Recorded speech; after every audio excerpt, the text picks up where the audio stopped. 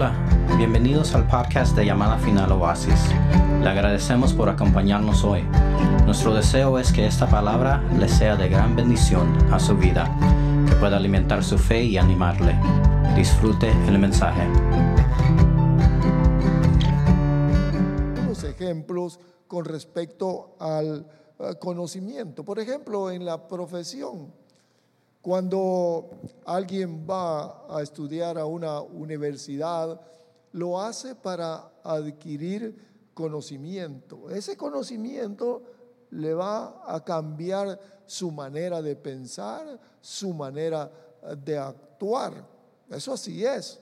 Por ejemplo, en mi profesión, cuando yo comencé en esa profesión, no sabía absolutamente nada.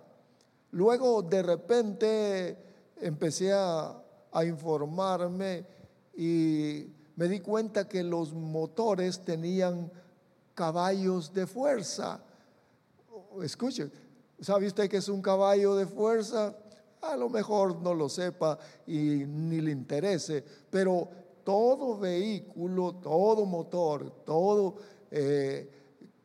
carro, camión, lo que como usted le quiera llamar, tienen un motor el cual tiene una potencia y esa potencia tiene un nombre en el cual se le llaman caballos de fuerza. ¿Sabe cuántos caballos de fuerza tiene su motor el motor de su carro en el cual se conduce? No, por supuesto que no. Pero vea esto, con ese conocimiento yo voy a comprar un vehículo con un motor que tenga ¿cuántos caballos? Porque eso es la potencia. Los motores que tienen muchos caballos de fuerza tienen una gran potencia. Ahora vea este otro principio. ¿Cuál es la diferencia entre el combustible gasolina y el combustible diésel? ¿Cuál es? ¿Cómo se quema el combustible dentro del motor? Se necesita aire, se necesita el combustible y se necesita fuego. Son tres elementos básicos para que el motor funcione. De tal manera de que en los motores de gasolina, le estoy poniendo el ejemplo para poder introducirme en esto. Para poder hacer que un motor funcione, motor de combustión interna a gasolina funcione, se necesita que haya fuego adentro, que haya gasolina y que haya aire. De tal manera de que si uno de esos tres sistemas no funciona bien, entonces vamos a tener un motor con un bajo rendimiento. Es un proceso. Con ese conocimiento yo puedo entonces detectar con facilidad qué es lo que está funcionando mal o por qué no funciona aquel motor. Bien, eso es extenso, pero solamente quiero que usted pueda poner su atención y su interés a la palabra de Dios escrita, pues eso es lo que nos interesa. ¿Por qué Dios se ocupó en que nosotros tuviéramos información escrita? ¿Por qué? Tiene que tener un sentido. De otra manera, tenemos la Biblia. Quizás usted tiene la Biblia y la tiene tirada y nunca la lee, ni la entiende, ni sabe ni por qué. Pero por eso es que es importante que nosotros le pongamos atención. El conocimiento básico, escuche por favor, el conocimiento básico del cristiano, ¿cuál es? Aceptar a Cristo y ser salvo. Eso es el conocimiento general. Y a veces como que eso da tristeza, porque eso es todo lo que se sabe, eso es todo lo que se escucha y no se trasciende a nada más. El libro de Hechos, solamente quiero que usted lo escuche, por favor. Libro de Hechos, capítulo número 16 y el versículo número 31. Oigan el conocimiento básico, capítulo 16 y versículo 31. Ellos respondieron: cree en el Señor Jesús y serás salvo tú y toda tu casa. Y dice que le hablaron de la palabra del Señor a él y a todos los que estaban en su casa, y él los tomó a aquella misma hora de la noche. Él lavó las heridas y fue bautizado. Ese es el conocimiento básico. Cree en el Señor Jesús y serás salvo tú y toda tu casa. Qué bueno y qué gozo venir al Señor Jesús porque creímos al mensaje, creímos a la intervención del poder del Espíritu Santo operando dentro del corazón. Yo me recuerdo qué alegría, qué gozo, pero sin un conocimiento, sin un entendimiento que trascendiera aquello. Ahora, ¿qué es lo que sigue después? ¿Qué es lo que sigue después? Y yo me hacía esa pregunta. Muy bien, ahora ya vine a Cristo, estoy en la iglesia, ¿y qué hay después? Porque muchos no saben qué es el comienzo de una nueva vida. Muchos no lo saben. Es una nueva vida en Cristo Jesús, sino que lo único que hacen es llegar a la iglesia y dicen: eso no me gusta, esto tampoco me gusta, y esto aquí. Miran, ¿qué es lo que miran? Un montón de reglas a las cuales no han estado acostumbrados y quieren desertar o se quieren ir, y muchos se van porque no les gusta aquello. Pero es una nueva vida en Cristo Jesús, con dirección divina, con reglas divinas. ¿Para qué? ¿Por qué mandamientos o por qué reglas? Por supuesto, pertenecemos a otro reino, a otro estilo de vida, en el cual tiene sus normas por las cuales tenemos que vivir, pero como no se comprende, entonces se rechazan. Eso le pasó al pueblo de Israel. Cuando el Señor le dio los mandamientos, dijeron: no, pues esto no nos gusta, esto está duro. ¿Dios quería someterlos o los quería bendecir? ¿Qué quería hacer Dios? Dios quería tener a la gente con mandamientos que no podía llevar y que eran demasiado pesados para ellos. ¿Ese era el objetivo de Dios? Por supuesto que no. La ley es dirección. La ley o la Torá es instrucción. Esa los iba a guardar a ellos de todos los males que habían experimentado en Egipto, pero eso no lo comprendieron. Lo que le estoy hablando es: ¿qué sigue después de que hemos venido a Cristo? Necesitamos entrar en un proceso de santificación, es decir, de hacernos santos, de limpiarnos de todo aquello incorrecto, de toda la inmundicia que traemos del mundo. Pero tampoco le gusta a la persona porque no ha comprendido, no entiende. ¿Ve? Porque es tan importante poder entender primeramente el principio. ¿Qué sigue después? El proceso son las etapas en las de conocimiento en las cuales nosotros debemos de ir y poder llegar a una madurez. Muy bien, pero observemos entonces que el punto siguiente es, como dije, la santificación. Dedicarnos a Dios, limpiarnos a través de la palabra, consagrarnos a Dios.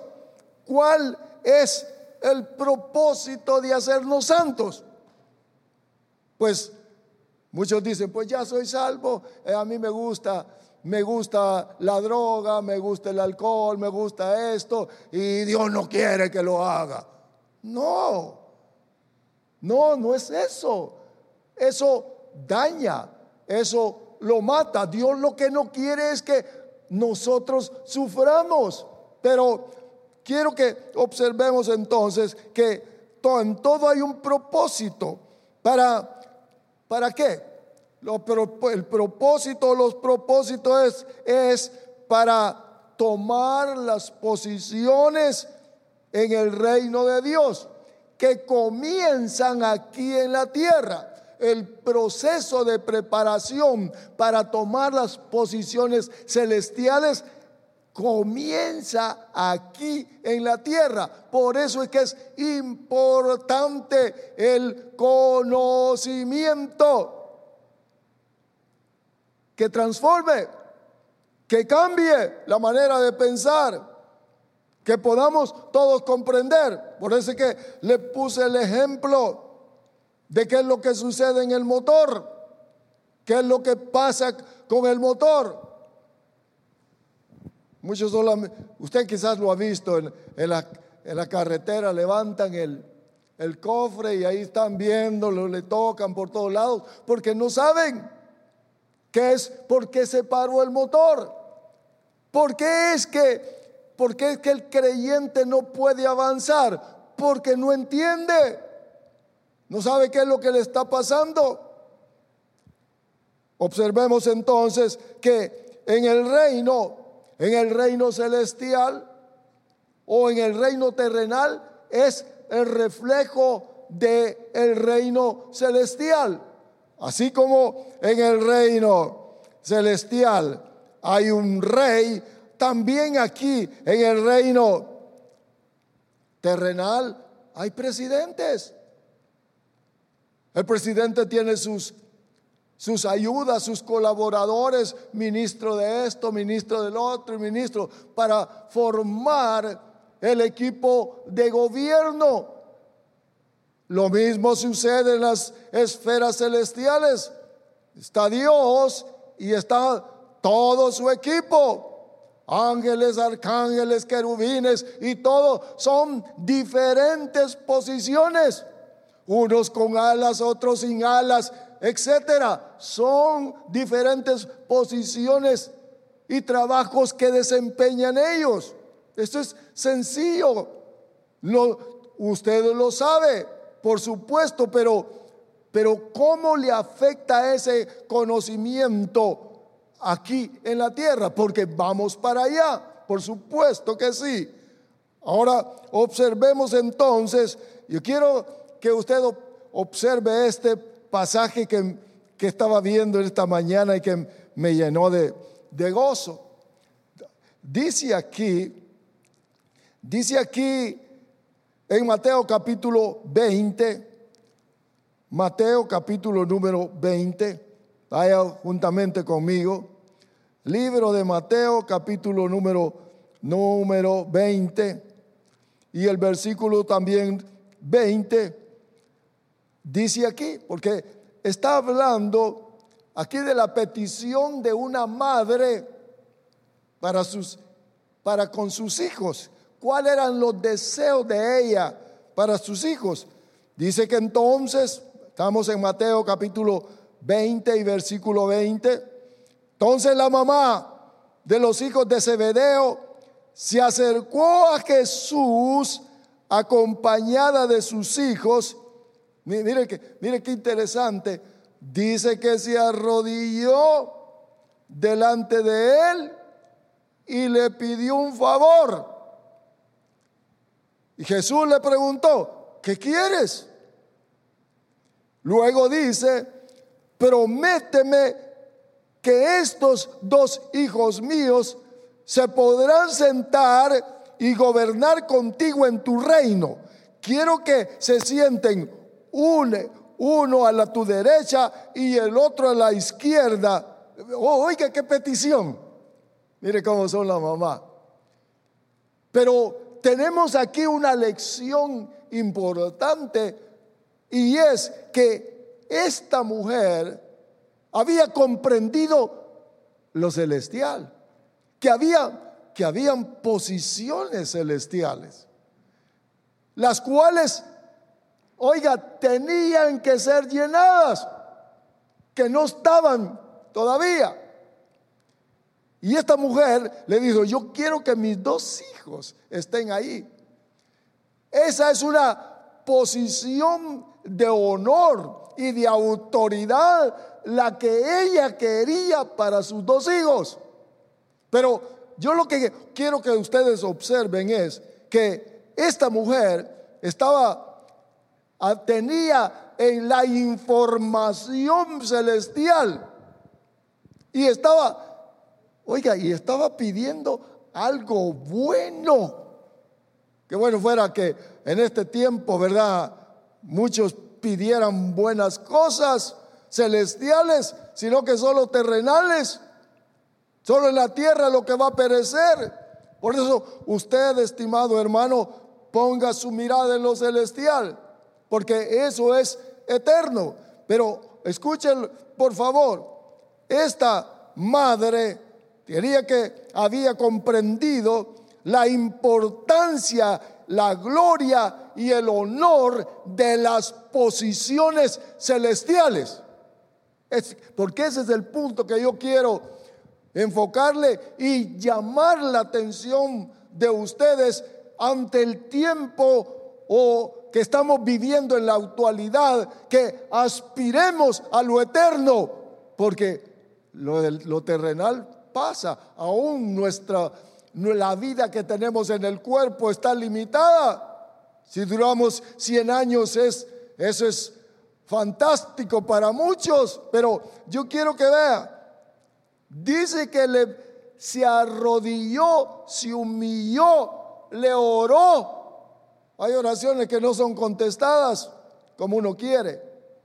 Dice aquí que se arrodilló y pidiéndole para que sus hijos también gobernaran juntamente con el Señor. Y entonces Jesús le contestó, versículo 22: ustedes no saben lo que están pidiendo. Oigan lo que le dijo. Luego dijo: ¿están dispuestos a beber de la misma copa de sufrimiento que voy a beber?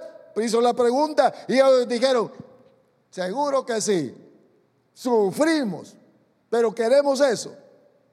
Luego él les dijo: ciertamente van a beber de la copa que yo bebo, pero, escuchen lo que dice después: pero yo no puedo decidir quién se sienta a mi derecha o a mi izquierda. Mi Padre ya tiene listos esos puestos para los que Él decidió o ha elegido.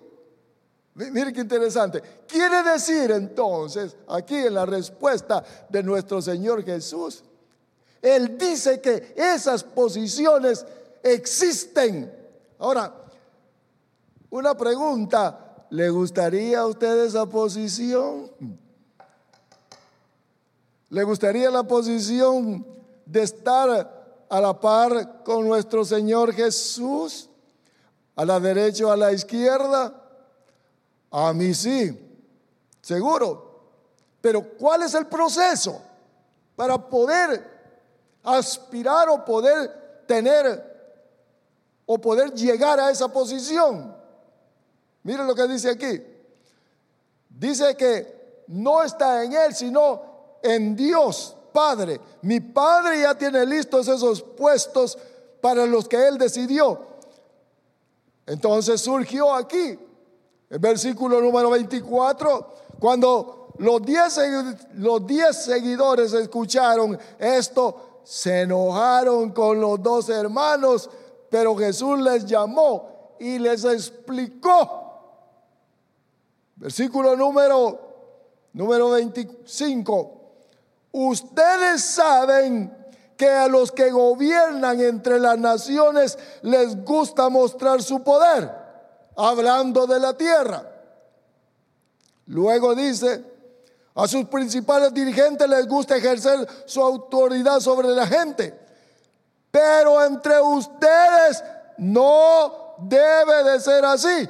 Más bien, el que quiera ser más importante entre ustedes debe de hacerse su siervo, su sirviente. El proceso en la tierra. Ustedes quieren ser grandes allá arriba. Sí, dijeron ellos. Pues miren cuál es el proceso. Tienen que hacerse servidores. Servidores. Miren qué interesante es esto. Tienen que hacerse servidores, sirvientes. Yo creo que, por eso que le hablé al principio de que muchos cristianos, la gran mayoría de cristianos dice, soy salvo y está gozoso y todo, pero no ha entendido el proceso de las posiciones. No lo he entendido, porque si los entendiera, yo creo que las iglesias estuvieran llenas, las congregaciones estuvieran llenas de siervos con el deseo ferviente de querer servir, porque anhelan una posición. ¿Anhela usted posición? Oiga lo que le dice aquí. Ahora, la naturaleza humana y el ambiente contrario que nos rodea y las insinuaciones constantes de Satanás no quieren que nosotros seamos siervos, sino que seamos grandes aquí en la tierra y grandes allá en el reino. Y eso no es posible. Oiga lo que dice. Pero entre ustedes no debe de ser así. Más bien, el que quiera ser más importante entre ustedes debe de ser un sirviente. Versículo 27. El que quiera ser el número uno entre ustedes debe de ser esclavo. Aquí. Oiga el proceso. El proceso para poder llegar a las posiciones celestiales. Y espero que el tiempo me sea favorable para explicarle todo. Ahora yo quiero que observemos, estimados hermanos, que ese es el proceso, las etapas hacia la grandeza en el reino eterno, que nosotros debemos de comprenderlo. Si no lo comprendemos, no lo asimilamos y no lo practicamos, de nada nos sirve. De nada nos sirve la información. Así como se les está diciendo a muchos, use la máscara. No, no me gusta, eso no lo quiero, eso no es así. Y ahí están protestando, se están muriendo, se están enfermando y están muriendo. Ahora vea usted, por favor, que la información, el conocimiento nos va a liberar.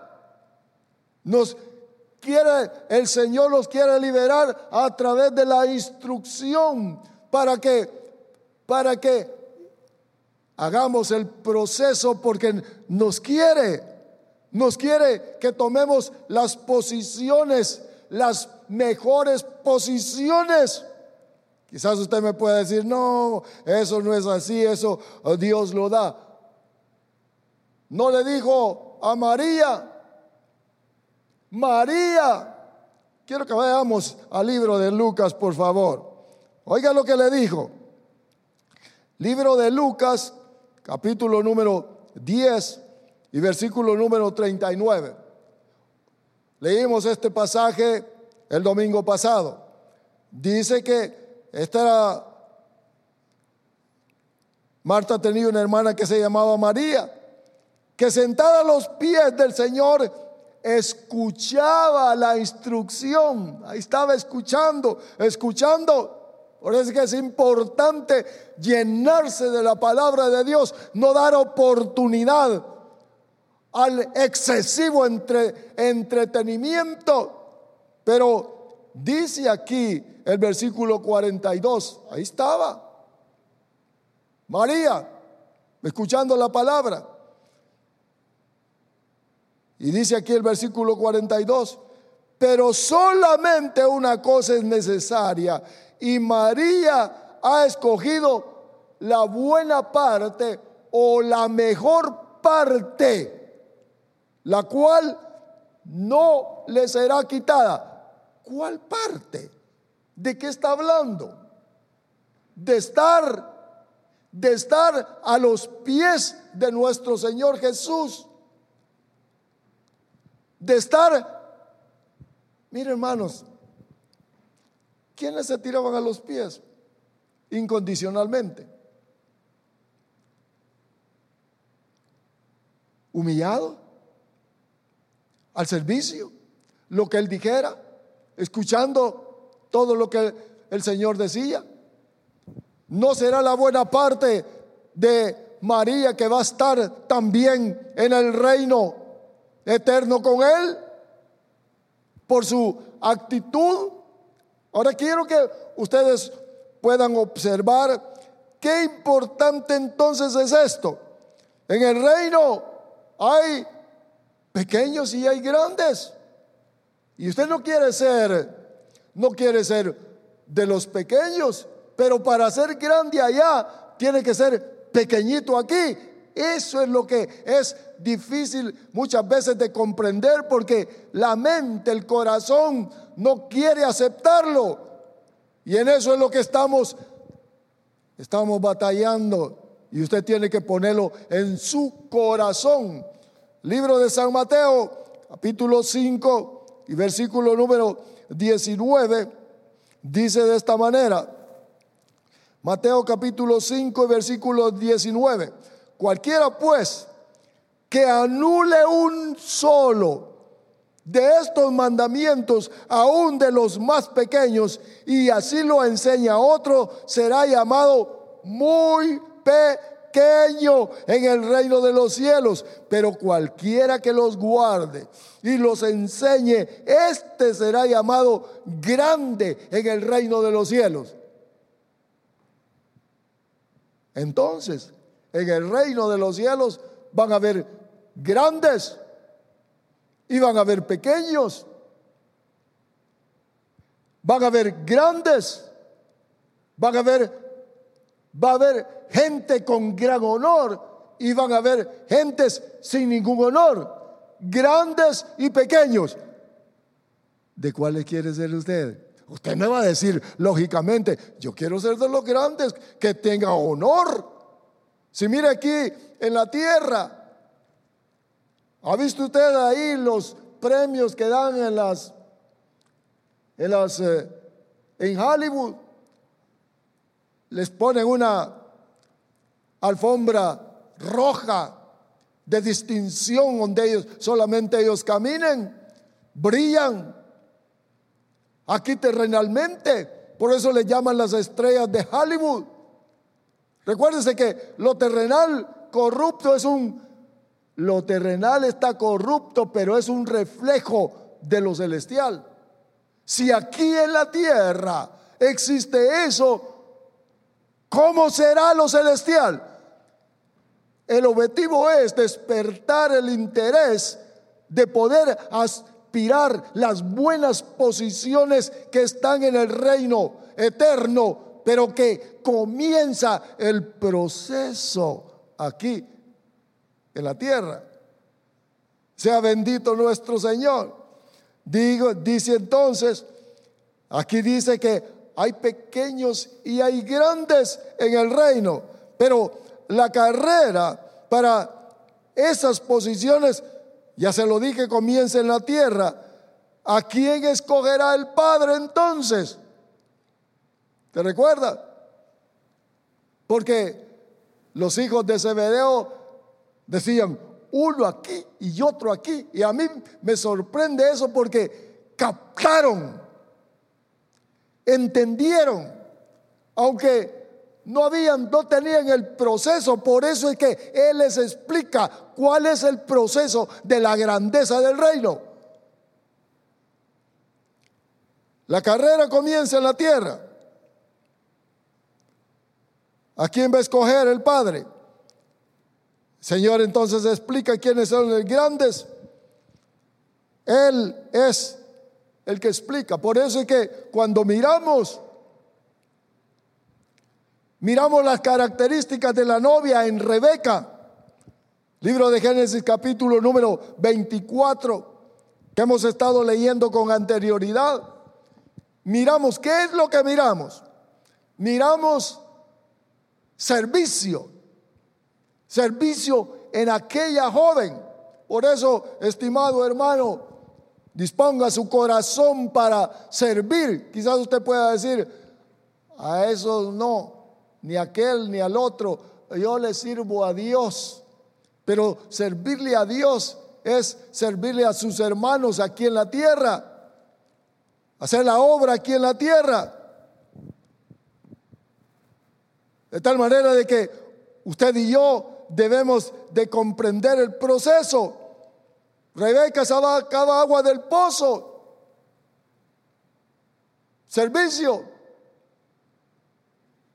María sacaba agua del pozo que era Jesús, del manantial de vida. Miren, las dos sacaban agua. Ahora, la novia entonces en la tierra tiene que ser obediente a la palabra, servicial, entregada. Aquí dice, como esclavos. Nuestro Señor Jesús lo dijo. Tienen que ser como esclavos. Pero se tiene que tener la visión celestial. Aquí soy esclavo. Por eso que decía el apóstol Pablo, decía, los sufrimientos del tiempo presente, porque hay sufrimiento, no son comparados con la gloria venidera. ¿A quién le gusta ser esclavo? ¿A quién? A menos de que esté viendo la posición. Mire cuál es el proceso de descenso para después ascender. Lo mismo nuestro Señor Jesucristo. Lo mismo. El ejemplo lo tenemos en nuestro Señor Jesús. Miremos, por favor, estimados, lo que está a la disposición en el reino eterno. No nos quedemos como que somos salvos. Ya soy salvo. Ya soy salvo. Las señales están en la tierra. Nuestro Señor viene pronto. Y algunos ni seguros están si son salvos. Por eso es que vea qué importante es la información y la revelación en el corazón. Nuestro Señor Jesús, y cuando usted lee esto, a veces no lo comprendemos con toda la claridad que lo deberíamos de entender. Porque aquí dice, libro de Filipenses, quiero que vaya juntamente conmigo un momentito más. Filipenses capítulo 2 y el versículo número 5. Oiga lo que dice. No estamos hablando de un hombre común y corriente. Estamos hablando del creador del universo. Porque por él fueron creadas todas las cosas. Oiga, por favor. Piensen y actúen. Filipenses 2:5. Como Jesucristo. Esa es la misma manera de pensar que les estoy pidiendo que tengan. Oiga, pensemos todos como nuestro Señor. Él era como Dios en todo sentido, pero no se aprovechó de ser igual a Dios. Al contrario, Él no dijo, yo soy Dios, yo no tengo necesidad de nada. Pido ángeles, vienen, todo me pertenece. Siendo el Señor, no se aprovechó de ser igual a Dios. Al contrario, se quitó ese honor. Versículo 7. aceptó hacerse un sirviente y nacer como un ser humano al vivir como hombre. ¿Escuchó? Pensemos como el Señor. Pensemos como el Señor. Luego dice, se humilló. Se humilló. Hermano, el que se humilla está para servirle a otro. El que se humilla le está diciendo a aquel que se humilló, aquí estoy para servirte. Haz conmigo lo que quieras. Dice que se humilló y fue obediente hasta el extremo de morir en la cruz. Pero vea por favor, ¿cuál fue el proceso de nuestro Señor Jesús en la tierra? Luego dice, por eso Dios, ¿por qué? Porque se humilló, siendo el grande. Dice que se humilló, versículo número 9, Filipenses 2:9. Por eso Dios le dio el más alto honor. Entonces los que se humillan aquí en la tierra, aquellos que deseamos una posición con Jesús, debemos de seguir el mismo camino. Quizás usted pueda decir, no se puede. Si aquí dice que sí, voy a vivir una vida estéril, una vida de orgullo,